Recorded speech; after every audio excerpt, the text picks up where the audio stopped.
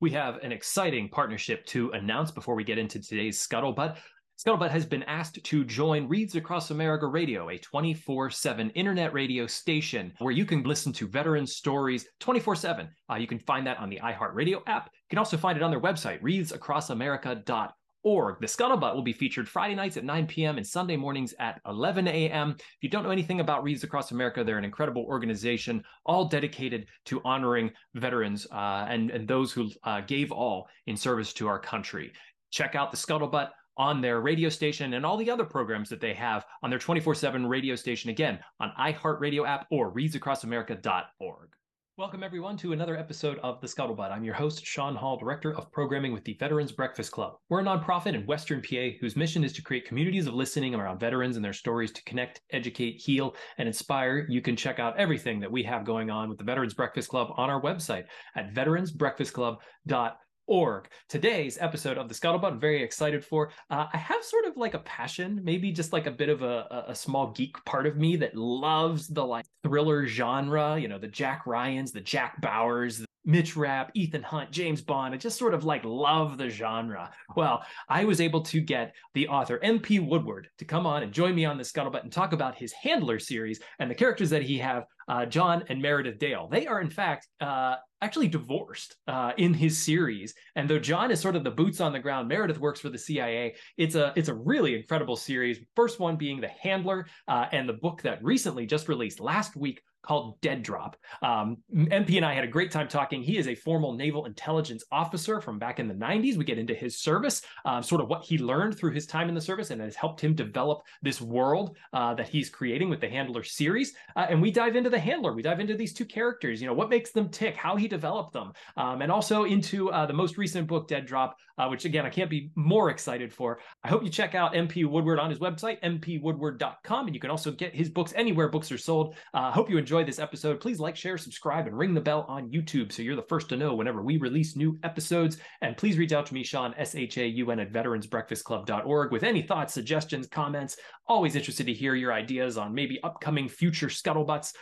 Thank you again for being a part of our audience here with this podcast, and I hope you enjoy the show. Joining me here today on the Scuttlebutt is MP Woodward. MP, you are a Navy veteran and also the author of the Handler series, The Handler and Dead Drop, which recently just released. So excited to have you join me here on the Scuttlebutt. I'd love for you to introduce yourself. Welcome to the program. Hey, Sean, thank you so much. Yeah, my name's MP Woodward. As you mentioned, I'm a Navy veteran. I was a naval intelligence officer for 7 years, and great time, helped inform some of the characters in the book. And I hope everybody enjoys reading it. Definitely. You know, and we want to get sort of into that, how your Navy career has sort of influenced these characters and influenced the book and the writing. But let's dive back a bit into your past here and say, why did you choose Navy and when did you enlist? Well, as a kid, I lived near Coronado, California, which is a massive hub for the Navy, in particular aviation and the SEALs, and as well as Marines over at the Amphib base, et cetera. And so I was sort of surrounded by all this, and I was very impressed with the guys I would see around town, the airplanes I saw overhead, the SEALs running down the beach with the rubber boats, you know, held high over their shoulders, all these exercises happening. And I was also super interested in history. As a kid, maybe unusually, was a little bit fascinated by World War II and what had happened there, particularly in the Pacific. And so all those things added up to a strong interest in the Navy. I ended up wanting to become an officer, and I got a scholarship from the Navy, an ROTC scholarship, for a full ride. And at the time I certainly needed a way to pay for college. And so I did a ROTC scholarship, and when I graduated, they made me an intelligence officer, and the rest is very minor history, let's say. Did you were you from a military family? Was it, you know, being in that area, there was a lot of military around, so it wasn't foreign then? No, I wasn't from a military family in particular, though my great grandfather fought in the Civil War on the Union side. Wow. I think I had a big brother who was kind of interested in it, but Mhm. most of it was homegrown and kind of a fascination with history, which I still have. What year did you go in? I was commissioned in 1990 and Mhm. got out right around 1998.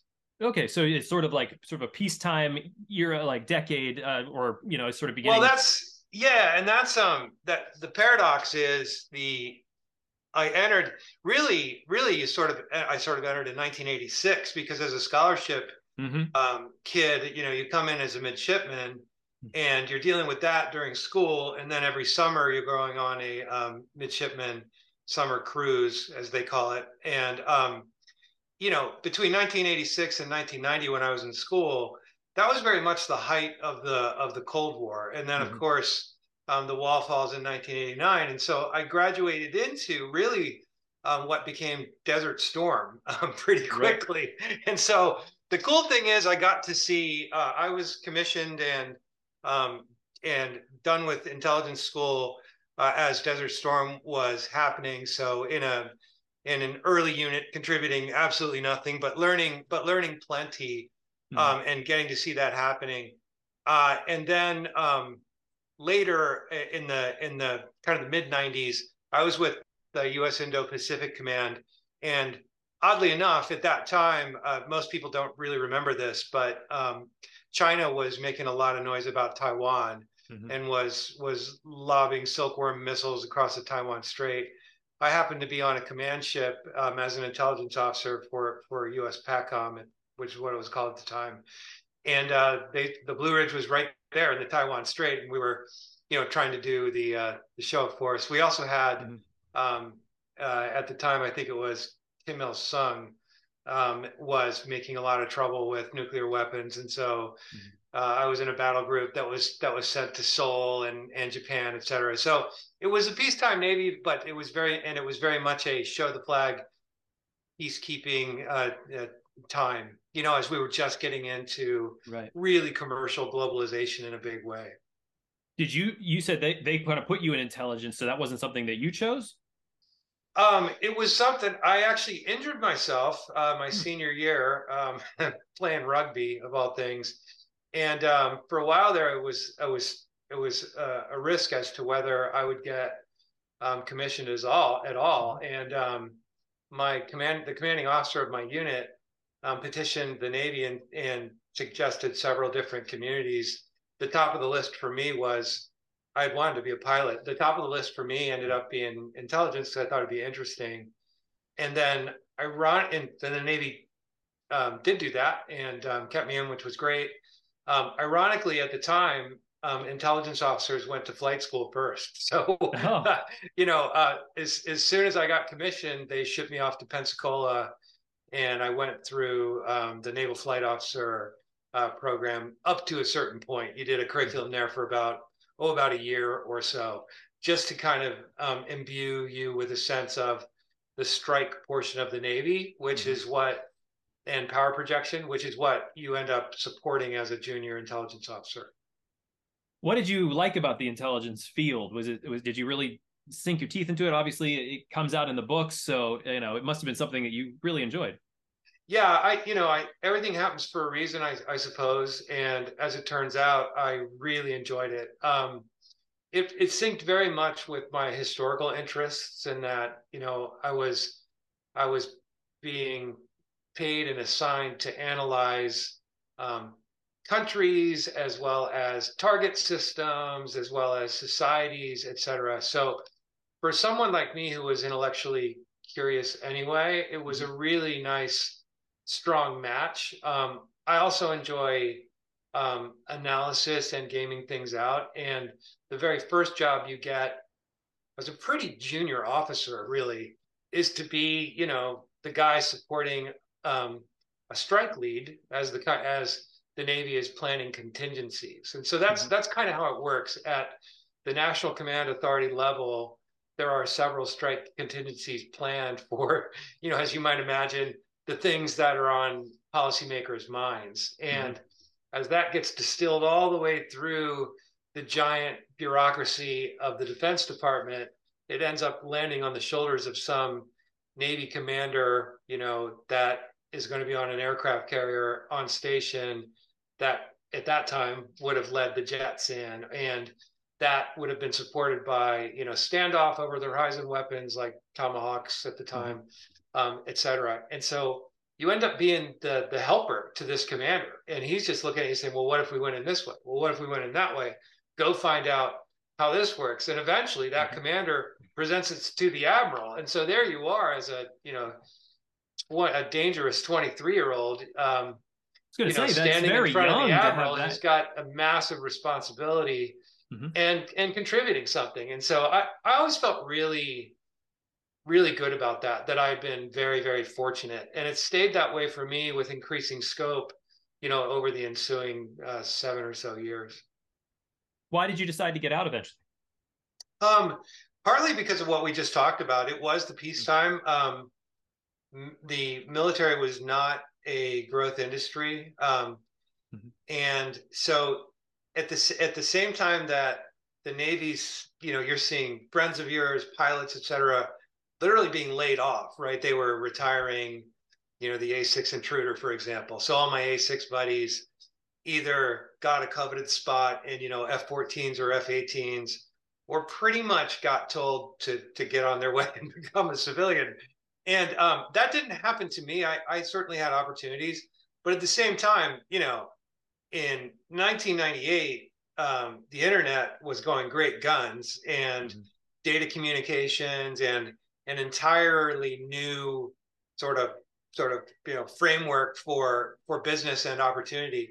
And one of the things that I've been doing was working with the NSA and the CIA, all these different national agencies as part of U.S. Pacific Command. And we were communicating over, what was not very familiar to people at the time, but effectively something called Intel Link, which was an early precursor to what we saw as the internet. So I saw all this. I knew enough about it to be dangerous, but I thought, what, probably a good time to get into the tech industry. So that's what I did.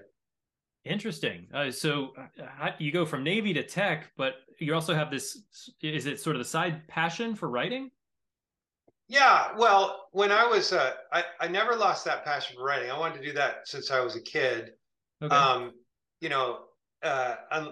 It's pretty hard to become commercially successful as a writer. So you get a real job where you risk everything, right? And I also had a strong belief that you can't really write anything unless you've had a lot of interesting experiences, or at least some. And so even though that was a passion of mine, it was more or less a hobby, and it was something that interested me. And I think every aspiring writer is also a voracious reader. And I read in the genre, particularly Navy books. My favorites are all kind of rooted in the military. But I read and reread those, all the time, and thought a lot about the elements of what made them good. Things like the plot and characterization and suspense. But when I went into tech, I really put that aside for quite a while, because now you're having to learn an entire new career. And I probably revisited trying to write my first book around 5 years later after I left the Navy. But it wasn't a bad time to do it, because I'd learned a lot about technology and just people and business and life. But I still had those Navy experiences to rely on. So you said as a kid you were writing. Was it always the military genre, the thriller genre that sort of captured you as a young person? Yeah, it was. Like I said, I was interested in history, and in particular historical fiction. So, I think I picked up Treasure Island, for example. And I think in 8th grade, I tried to write something that felt a little bit like Treasure Island, where it was sort of a seafaring adventure. And from there in high school, I pick up the Hornblower series, or the Patrick O'Brian novels, right? And read, there's 10 Hornblowers and 19 Patrick O'Briens. Oh, I burned through all of those, right? And I just love the themes of duty and honor and sacrifice it moved me emotionally, you know, at a tender age. Hmm. And so I was always interested in writing about those kinds of things. And I know there are other genres. There's fantasy, there's horror, but to me anyway, if you rooted something in, you know, history where the stakes are really big and where Hmm. you either know that it happened because it's historical or you think that it could happen because it's sort of current events driven. Hmm. That to me was always much more fascinating, that there are people, you know, who are heroic and willing to sacrifice everything to you know, solve some problem. That to me just mattered a lot, and so that's always been my interest when it came to writing. So, in that sense, at the beginning of The Handler, the first book, what does the world look like? How do you, you know, obviously the world became a much more dangerous place in 9/11, you know, the last Yeah. 20 years. The Handler came out after 9/11. Was there things that incorporated in the War on Terror into this, like the ideas of where our society is at? So several. The I kind of had this moment when the handler was born. I was on my way to a conference in Las Vegas, the Consumer Electronics Show, and I worked for Amazon, and it was right before COVID, so January 2020, and almost nobody remembers this because it's been overshadowed by events, even though it was only about 3 years ago. But on, I think it was January 6th, right around that time period, we had effectively assassinated via a drone strike General Soleimani, Mm-hmm. the you know, the head of the Quds Force. Yep. In We caught him Iran. in Iraq and put a Yep. drone on his head, and there's a Mm-hmm. long history of why we would do that. But that had caused a series of escalations on each side over, you know, at the very end of 2019. Mm-hmm. And one of those was that the Iranians shot a bunch of rockets over the border at an American base. Mm-hmm. Well, then I think the Iranians were expecting a reprisal. So on January 6th, I think it was, not the infamous January 6th, but the year before, Mm-hmm. a civilian airliner took off out of Tehran. It happened to be Ukrainian. That means a Mm-hmm. lot more now than it did then, but it was Ukrainian, and it was on its way to Kiev, and then from Kiev it was going to go to Canada. And so there were all these Iranian college kids on board this thing, and a lot of Iranian college kids go to Canada for university. And right after it took off, the IRGC Air Defense Command, the Iranian Revolutionary Guard Corps, all hopped up because they were expecting an American attack, shot it out of the sky. So Mm-hmm. perfectly innocent, you know, I forget, I think it was a 767. I can't remember the exact airliner, but a perfectly innocent airliner filled with their own people, and the RGC shoots it down. And I was in the airport myself, you know, getting ready to fly to Vegas, and I really got to thinking about that as a plot. Really, don't think I started the plot, but I got to thinking, like, well, what if there was somebody really important on that plane, you know, within the Iranian side? Mm-hmm. And so that developed into a girl who was the daughter of an embedded American spy, and that that you know, tragedy, that real world tragedy, is the prologue of the book, and Okay. this girl being killed is the prologue of The Handler, and that sets a chain of events into motion. So I really try to stay close to that theme of trying to keep it realistic, Mm-hmm. also personal, and largely about, you know, honor and sacrifice. So talk to me a bit about the main character of the handler and how you created, you know, that person, you know, the bits, the meat of that person. Yeah. The main character of the this has now become the Handler series. So Mm-hmm. Dead Drop, which launches tomorrow, May 23rd, is the second in the series. But Mm-hmm. in the Handler and the opener, the main character is a guy named John Dale. He's ex CIA special activities, but he's since retired, and he retired under circumstances that he didn't much appreciate, where he and the agency saw things differently. And he's also divorced, and his ex-wife was and still is in the CIA as an executive. And so the plot is that, you know, an embedded Iranian spy, whose daughter was killed on that airliner we talked about, wants out, and he's wise to the world. He knows the old story about the way that spies get betrayed and manipulated by handlers. So he's a smart guy, and, you know, a nuclear physicist. He effectively turns the tables and blackmails the CIA and says, I want out. You need to get me out. And the only guy I trust to do that was my original handler, who's this guy, John Dale. And so the CIA has to get Meredith to get her ex-husband and basically be his handler Yeah. to get back into service and pull this guy out.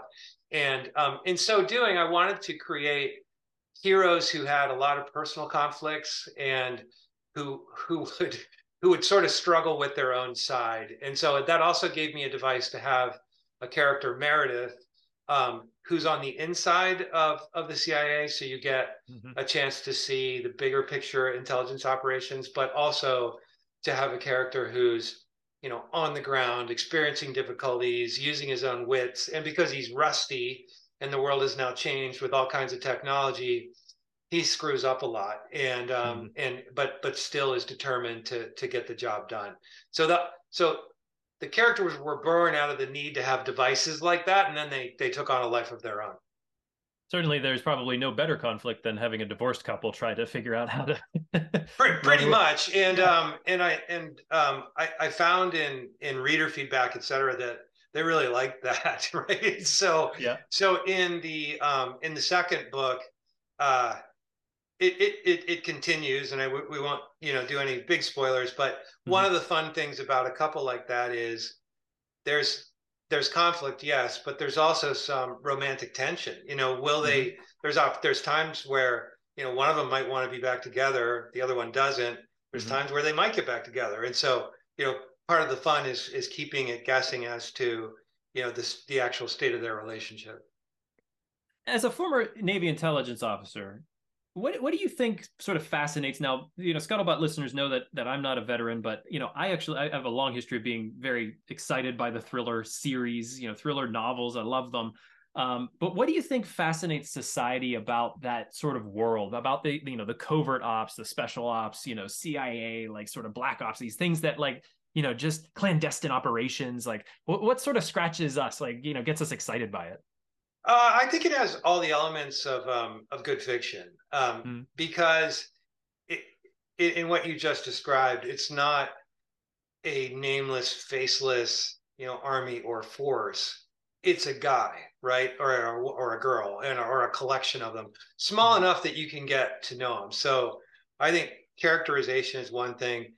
The other big part of fiction is having stakes that matter, right? Raising the stakes, and because these are people operating in that world with, you know, government resources and thousands of lives or a political situation at risk, you know, the stakes are kind of naturally big, right? So Hmm. if you care about the characters, if the stakes are big, then, you know, some of the other elements are, for example, putting them. You can make a situation that's very plausible. So you Yeah. can suspend disbelief because you know that, hey, this is something that could actually happen, right? And Mhm. oh, I get this. This is a parallel to, you know, Russia invading Ukraine or whatever. I mean, people can have a reference point, and then, you know, I think the other elements of suspense take care of themselves. These are people trying to do a difficult mission with, you know, lots of things arrayed against them. Hmm. You can build in a ticking clock, right? So that if it's not done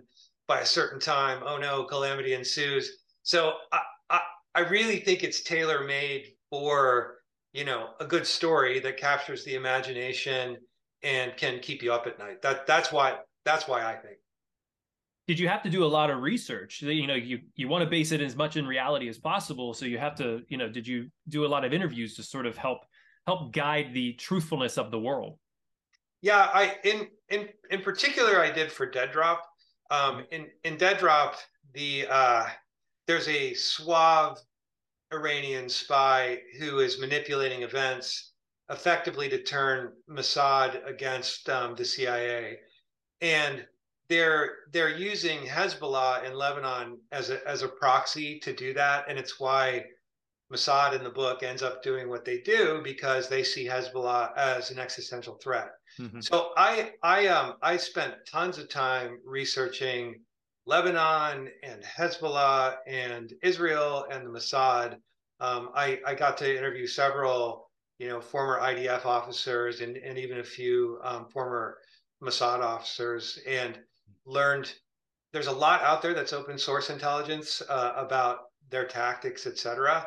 And honestly, the IDF provides quite a bit of research ready-made, because they have an active public relations effort to expose the threat that they see as Hezbollah, which they see as an Iranian proxy and a government within a government in Lebanon. And they know, for example, like, hey, that's a weapons factory, but it's in the middle of this Shia neighborhood, and we can't do anything about it because we'll be labeled war criminals. Hey, world, why aren't we doing something about this, right? And Right. this is where the rockets go to get exported to, other people to rain down on our neighborhoods. And so once I really tuned into the way the Israelis look at the world, and then did lots of research on Mossad, um, things tended to unfold from there.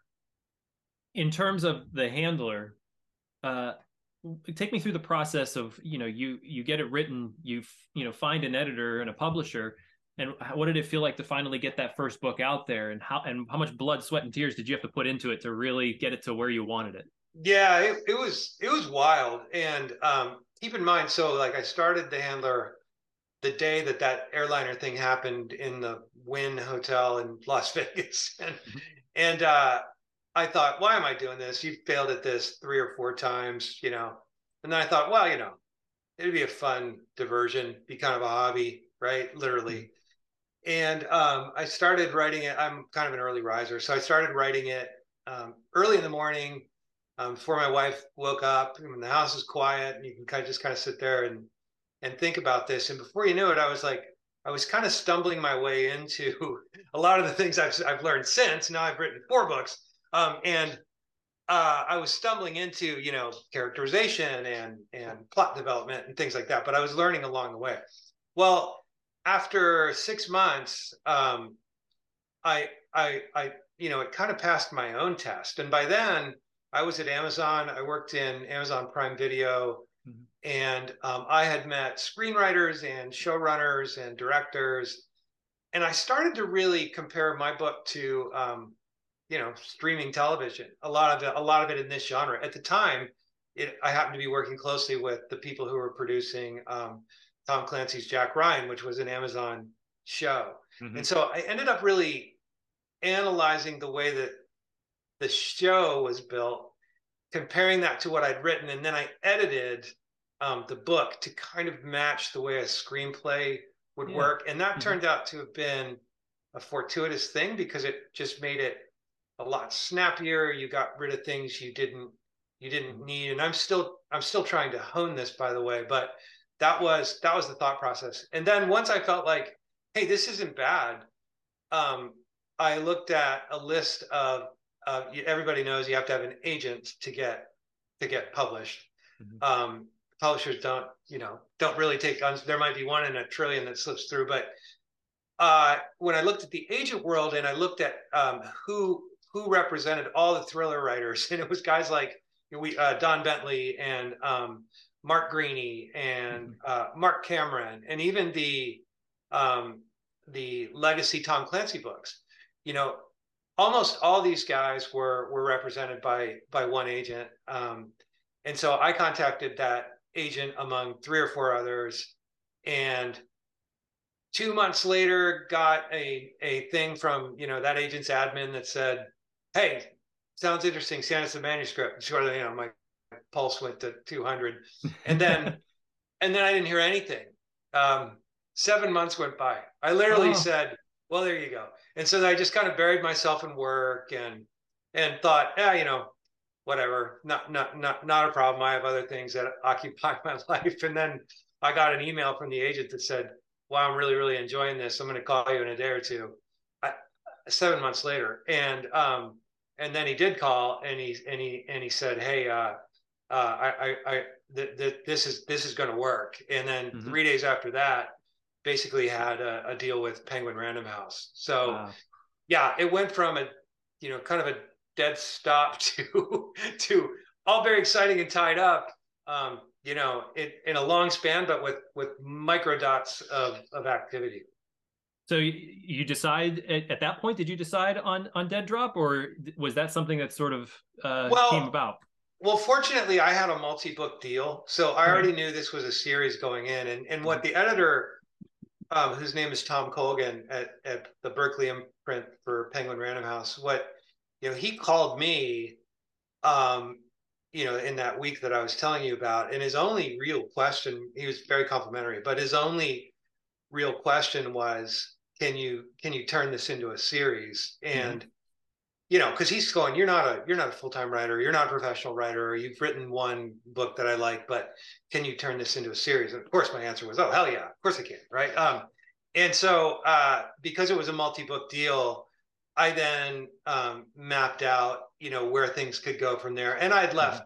I'd left it open at the end of the handler so that it could be a series just in case, who knows. Right. And so the way that works then is you think of a new plot and you write a summary for your editor and you send it to him and you go, how about this? And he says, I like it or I don't, or, Hmm. change this to that. And then you kind of agree on, in general, what the book's going to be about.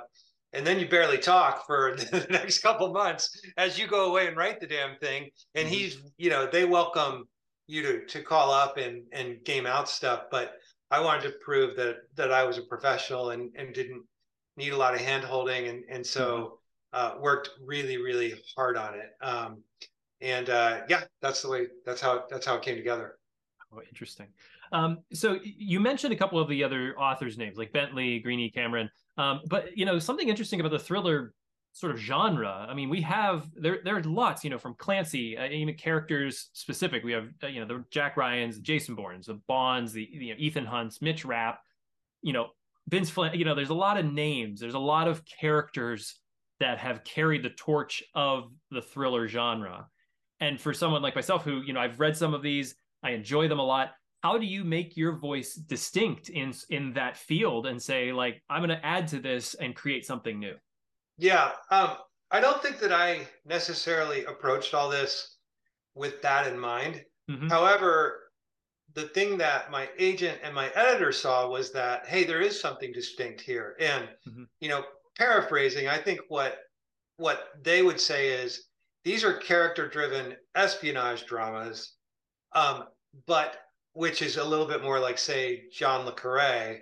Hmm. But they also are in a framework with a military background that feels a lot in a big, geopolitical plot that feels a lot more like Tom Clancy. And because you've got one person within the walls of the CIA, while you've got another one on the ground, the guy on the ground can have, the action scenes, reminiscent of the Gray Man. And Hmm. so what my editor told me subsequently was that what he really appreciates, he said he gets submissions all the time that are, trying to be a better Gray Man, or a better Mitch Rapp. Hmm. And he said what is unique about yours is that it comes with this analytical side that feels real because of your experience. And Hmm. so that's how that's my niche. And I will continue to stay in it as long as people seem to like it. So yeah, Hmm. that's how I think about it. Well, that was going to be definitely one of my questions because it's something that I find interesting that non-veterans have gone on to write in this field. And do you feel that yourself as a veteran, especially of naval intelligence, was you're very you had a very particular set of skills Yeah. to be able to bring that to light. And did you happen to notice as you were writing the handler that some of your own experiences might like be coming out in the pages? Well, certainly. One of the jobs I had in the later, it was really the last job I had, was with it used to be called U.S. Pacific Command. Now it's U.S. Indo-Pacific Command. And that's the joint military organization that runs the entire, Pacific theater, right? Yeah. So it's usually an admiral based in Pearl Harbor, and that admiral has the operational commander for the Air Force, the Navy, the Army, everybody, right? Hmm. In that theater. So most people are familiar with U.S. CENTCOM, right? Well, this is U.S. Pacific Command, Hmm. and because it's more maritime, it's much more naval in nature. And my last job there as an intelligence officer was to write war games. And Hmm. I didn't just, I had a team, but I didn't just write the war game. I wrote the scenario for approval by the admiral. I then wrote out, here's how everything is going to unfold, and this is why it will challenge the various military commands. Hmm. And then I might write about, here's the actual messages that are going to get written and disseminated, and I'd have my team do a lot of those. But if you think about this, it is a tailor made, right, to become a book plot later. And I spent probably more time than I needed to trying to make them, entertaining in a way. Certainly, that's not a word that you use, in that sort of scenario, but Hmm. to make them super believable, and to make them believe, and this is everything. This isn't always, hey, the Chinese invaded. This is stuff like non-combatant evacuation order, or a NEO, Hmm. when maybe there's been a tsunami in Bangladesh, and there's hundreds of Americans scattered throughout the country, and the State Department wants to go get them, right? Hmm. Or there's a coup in Thailand, and there's all these Americans in Bangkok that have to get out of there. How will we do that? Hmm. Or there's a cholera outbreak in Timor. What can, so I mean, it was everything under the sun. And so when you ask, like, did I mind that stuff? Oh, you bet I did. Mostly I mind it not so much for the content, but the framework of the way things worked, and the Yeah. framework of the way that the various intelligence agencies communicated with each other, how they interfaced with the military, the frustrations in those Hmm. bureaucracies of individual people, and the value of actual relationships. And then later, after leaving the Navy and a long tech career, my last job at Amazon, I did business in 40 countries with 140 telecommunications providers, on a big team. And so I got to travel all over the place, right? And Hmm. so that helped even fill in some of the gaps I'd thought about before. Well, believe me, lots of those things make it in the way to it make it into both books, because you've been to these places, you've seen these things, and you know how the locals do stuff, all that kind of stuff. So hopefully provides a lot of flavor. That's sort of the big widescreen view of like this is our world and how it's all the rules sort of exist within this. Let's cut it down real specific to the characterization. You talked about you have a divorced couple, that the interplay between them. Did you find it difficult to get that sort of minute detail into a person's character of John, and what makes him tick, and why he's Yeah, not good at this I one thing? And somebody I heard somebody say one time that the secret to good writing is rewriting, and I think that that's true. Certainly in a first book in a series, you don't know your characters as well as you think you do. mm, And when you're, you kind of go all the way through it, and you write the entire book, and you lay out everything that happens, but the characters don't come alive until you populate them with, you know, little petty things that, where they annoy each other, or habits they have, or nuances, such that by the time you're halfway through a book, a reader should be able to think, I know exactly how this guy's going to react. Uh-oh, he's going to lose his mind. Oh, there he goes again. mm, We all have fictional characters that we've admired, who we think we know them, right? We think we know their personalities. And I think, for me, I started with a template of what I thought that would be like. Like, hey, she's ambitious. He has a hard time following the rules. No wonder their marriage didn't work out. That kind of a thing. But it isn't until you put them in situations that you start to invent, well, What if he's like this, right? And so a lot of times it isn't until the end of the book that you really understand them, and then you go and you rewrite and you fix all that and you make it consistent. You make it consistent throughout. And I think you could spend, endless time doing that. The trick is readers don't have a lot of patience, particularly in this genre.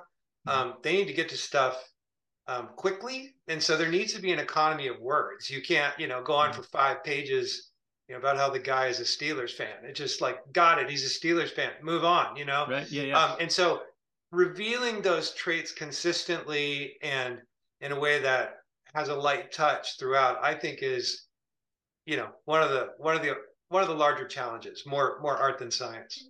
One thing that's I've seemed to be picking up on is that from your career in the Navy, there was an assessment of risk, like and then going into like your career afterwards with Amazon. Is that something that's sort of part of John's character? This he like assesses risk very well. I would say that he and his wife might assess risk similarly. What I wanted to play with was how you react to that risk, because I think we can all assess, if you're an analytical person, you can step back and assess risk and say, hey, there's a 30% chance this will happen and a 70% chance that'll happen. But then the question is, how risk averse are you? Are you willing to accept the 30, or are you only willing to, accept the 70? And what the primary difference in the characters is their reaction to the risk. That's what I'd say. Interesting.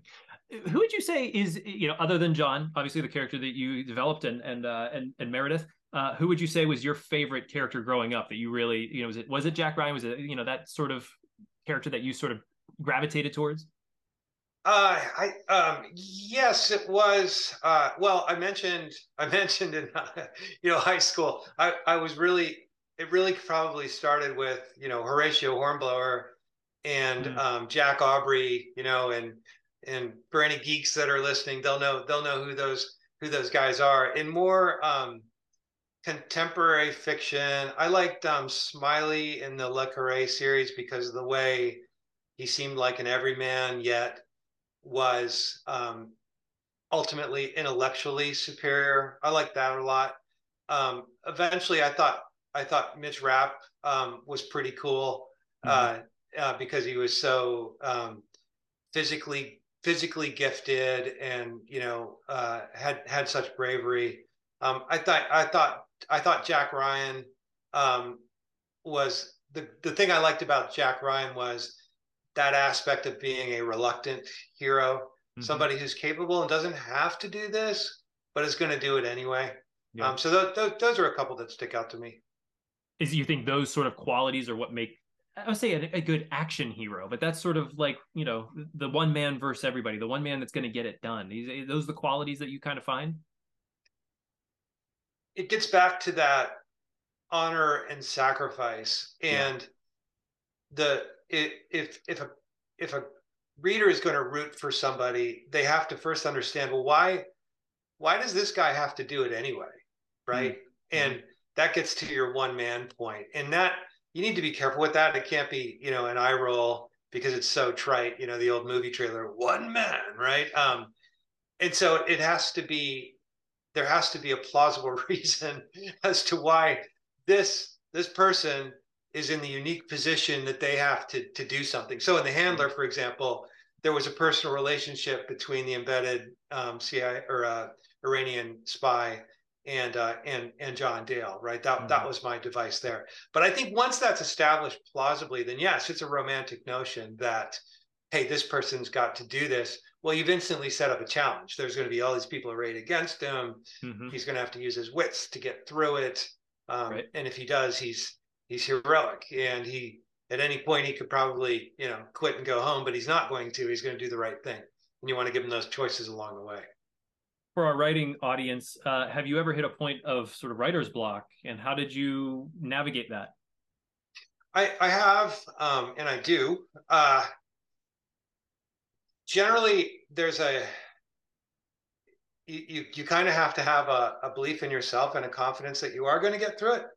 And you have to relax a little bit. the way that I almost always get through it is either through a conversation with someone else when you're voicing it out loud and you realize that, hey, why have I painted myself, why am I putting myself in this box? I control this world. I could just make something else happen, right? And for some reason that doesn't always occur to you. The other thing that happens a lot, frankly, is I don't read fiction when I'm writing fiction. I read nonfiction, either because I'm researching something or just to relax. And I like historical biographies quite a bit because it is that aspect of one person, you're learning a lot about them. They had these huge struggles, and even though they're like iconic and famous now, hey, you find out they were a real person and look had significant challenges. And in so doing, I often find parallels and think, oh yeah, I could do that. I never thought of it that way. What if I bent something? So usually it doesn't last more than about 2 days. And then I'm kind of over it. But I also do recognize that once you hit it, it's kind of important to stop and reassess, because if you keep going too long, you're just going to write you're just kind of waste your time. You sort of know when you're up against something like, I better figure that out, or the rest of this is a house of cards. And so that's what I try to do. So we talked a lot about the handler. I'm a type of person who likes to know where the story starts, how it all, so the genesis of things, where they're coming from, how they're built, what's the house look like, But lead me into as much as you can of Dead Drop. What's the scenario, and of course, without doing any spoilers here, like what can readers look to expect as the continued story of John and Meredith? Yeah, so in the prologue, effectively, and that is excerpted, by the way, at the end of the Handler, in case anybody has the Handler, at least in the paperback edition. In the prologue, the Israelis detect a missile launch coming out of Lebanon, out of Hezbollah territory, and they think it's odd. It goes into the sea and there's no explosion. So they send a submarine out to recover the missile. And when they do so, they find out that, hey, it has a dummy warhead, but that dummy warhead has, interesting characteristics. And this missile itself has been heavily modified. It was an old Soviet SA-5, which there's lots of in Lebanon. That come through Syria, back to my naval intelligence days. And they've modified this SA-5 to be able to perform like a poor man's hypersonic missile effectively. So between the modifications to the wing and the body and the materials and the dummy warhead, the Israelis become very, very concerned that that Hezbollah is planning something and simply awaiting a warhead, but planning something very destructive against Israel. Meanwhile, the U.S. is about to sign a new nuclear deal with Iran, and this is in a post-Iranian breakout world. So Iran already has nuclear capability, and the debate on the American side is, how do we contain it, right? There's no longer a world where we can prevent it, so how do we contain it? And so it opens up a conflict between the Israeli point of view, which is very much this is a real world threat. Look at this missile we found. And the American point of view that says, you really can't prove that. It could have been any number of things, and we're on the verge of a deal here. Well, in the midst of all of that, that John and Meredith have or Meredith really has a spy that she's turned, who's from the Quds Force, and she's been trying to figure out a way to reinsert him. So he's been on the CIA side, in a safe house. The Israelis kind of figure out that, hey, the Americans have this guy and they're not sharing the intelligence, which makes us all the more wary of the American political point of view. And this is an existential threat to us. And so they do something, let's just say they do something about that. And that pits the CIA against Mossad with differing worldviews. And of course, by the time the arc wraps up, that is sort of that twists around quite a bit in our heroes. I won't say whether they prevail or not, but you can probably guess. Awesome. How many are now planned in this series? Now you have sort of the book deal. How far do you see the story going? How far have you planned out? Yeah, I have I wrote the third book. I wrapped that up about a month ago. And for people who don't know, there's quite a lag in traditional publishing. So Mhm. that'll be due to my editor, here in a couple weeks, and then it won't see the light of day for another year, right? And I had a lot of fun writing that one in a completely new context with new adversaries. I sort of see this as a minimum of probably 5 books. So there's probably two more after that. In the meantime, because I finished the third one, I'm about 2/3 the way through a standalone thriller now, Mhm. without these characters that gets a little bit more back into my military background. That's in its own universe, its own thing. I'm sorry. That book is in its own universe, its own thing, is standalone. It is, and it is. If you remember the book Winds of War, it's a Mhm. little bit like that, where it's character driven. It's centered around a family, but also a great chain of events in which they are caught up, and so it helps illustrate that theme, I think, or dramatize that theme of sacrifice through one particular American naval family. Excellent. Well, MP, this has been awesome. I loved The Handler. I'm loving Dead Drop. I would, highly recommend this to our listeners to go out and check this out. Is there a best place for them to find and purchase your books? Well, it's available pretty much anywhere you buy books. It's Handler is in paperback as of about a month ago, and of course, there's also ebook and audiobook and hardbacks. Wherever you want to go. And Dead Drop arrives on bookshelves tomorrow, which is very exciting, the Mm-hmm. 23rd of May. So again, that'll be available everywhere you buy books. It'll also be in Audible and ebook too. Exciting. And may I ask, do you know who you got to read the audiobook? I always seem to find enjoyment out of audiobooks, Yes. but it's difficult to find a good reader. Yeah, it's an actor.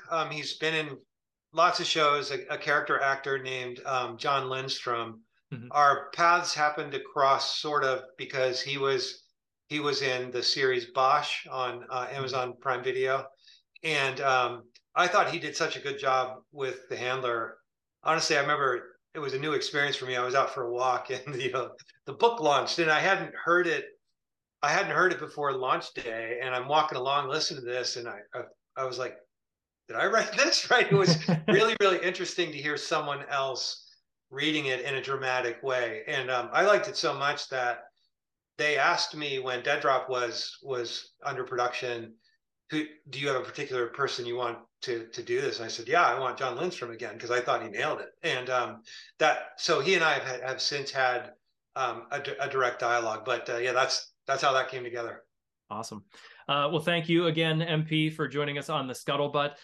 To our audience, please like, share, subscribe, ring the bell on YouTube so you're the first to know whenever we release new episodes. And make sure you check out both The Handler and Dead Drop. Whenever this episode drops, the book will have been out for about a week, so you can go get it wherever books are sold. Oh wait, John! Yeah. I just remembered I do have it here. So there, Oh, there you excellent. go. I was lucky and went through your publicist, and I was able to get an advance copy. So Excellent. I'm I'm glad cherishing to this. hear that. I'm glad to Yeah, hear that. very exciting. Good stuff. All the best to you. And I wish you luck with Dead Drop and the upcoming full series here. I hope to have you back on the Scuttlebutt too, whenever you release more parts of the Handler series. Always happy to be on the scuttlebutt. Thanks so much, Sean. Thank you.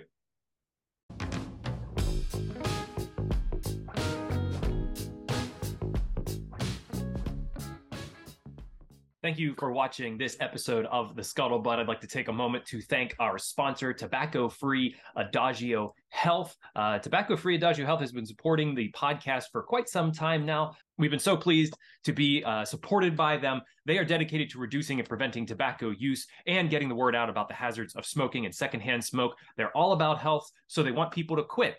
They have classes, nicotine replacement therapy, and a popular quit line, 1-800-QUIT-NOW. They also educate people, children especially, about tobacco use from cigarettes, cigars, pipes, chews, snuff, and other nicotine products like vaping. And finally, Tobacco-Free Adagio Health advocates for public and private policies that ensure healthy places to live, work, and play. You can learn all about what Tobacco-Free Adagio Health offers at tobaccofree.adagiohealth.org, or you can check out the 2 Scuttlebutt episodes that featured Tobacco-Free Adagio Health. We had a wonderful representative come on to the podcast, talk to us about all the classes and therapies that they offer. It was 2 wonderful conversations, so I definitely direct you to both of those if you want more information, or just call their free quit line, 1-800-QUIT-NOW. Thank you again, Tobacco-Free Adagio Health, for your support.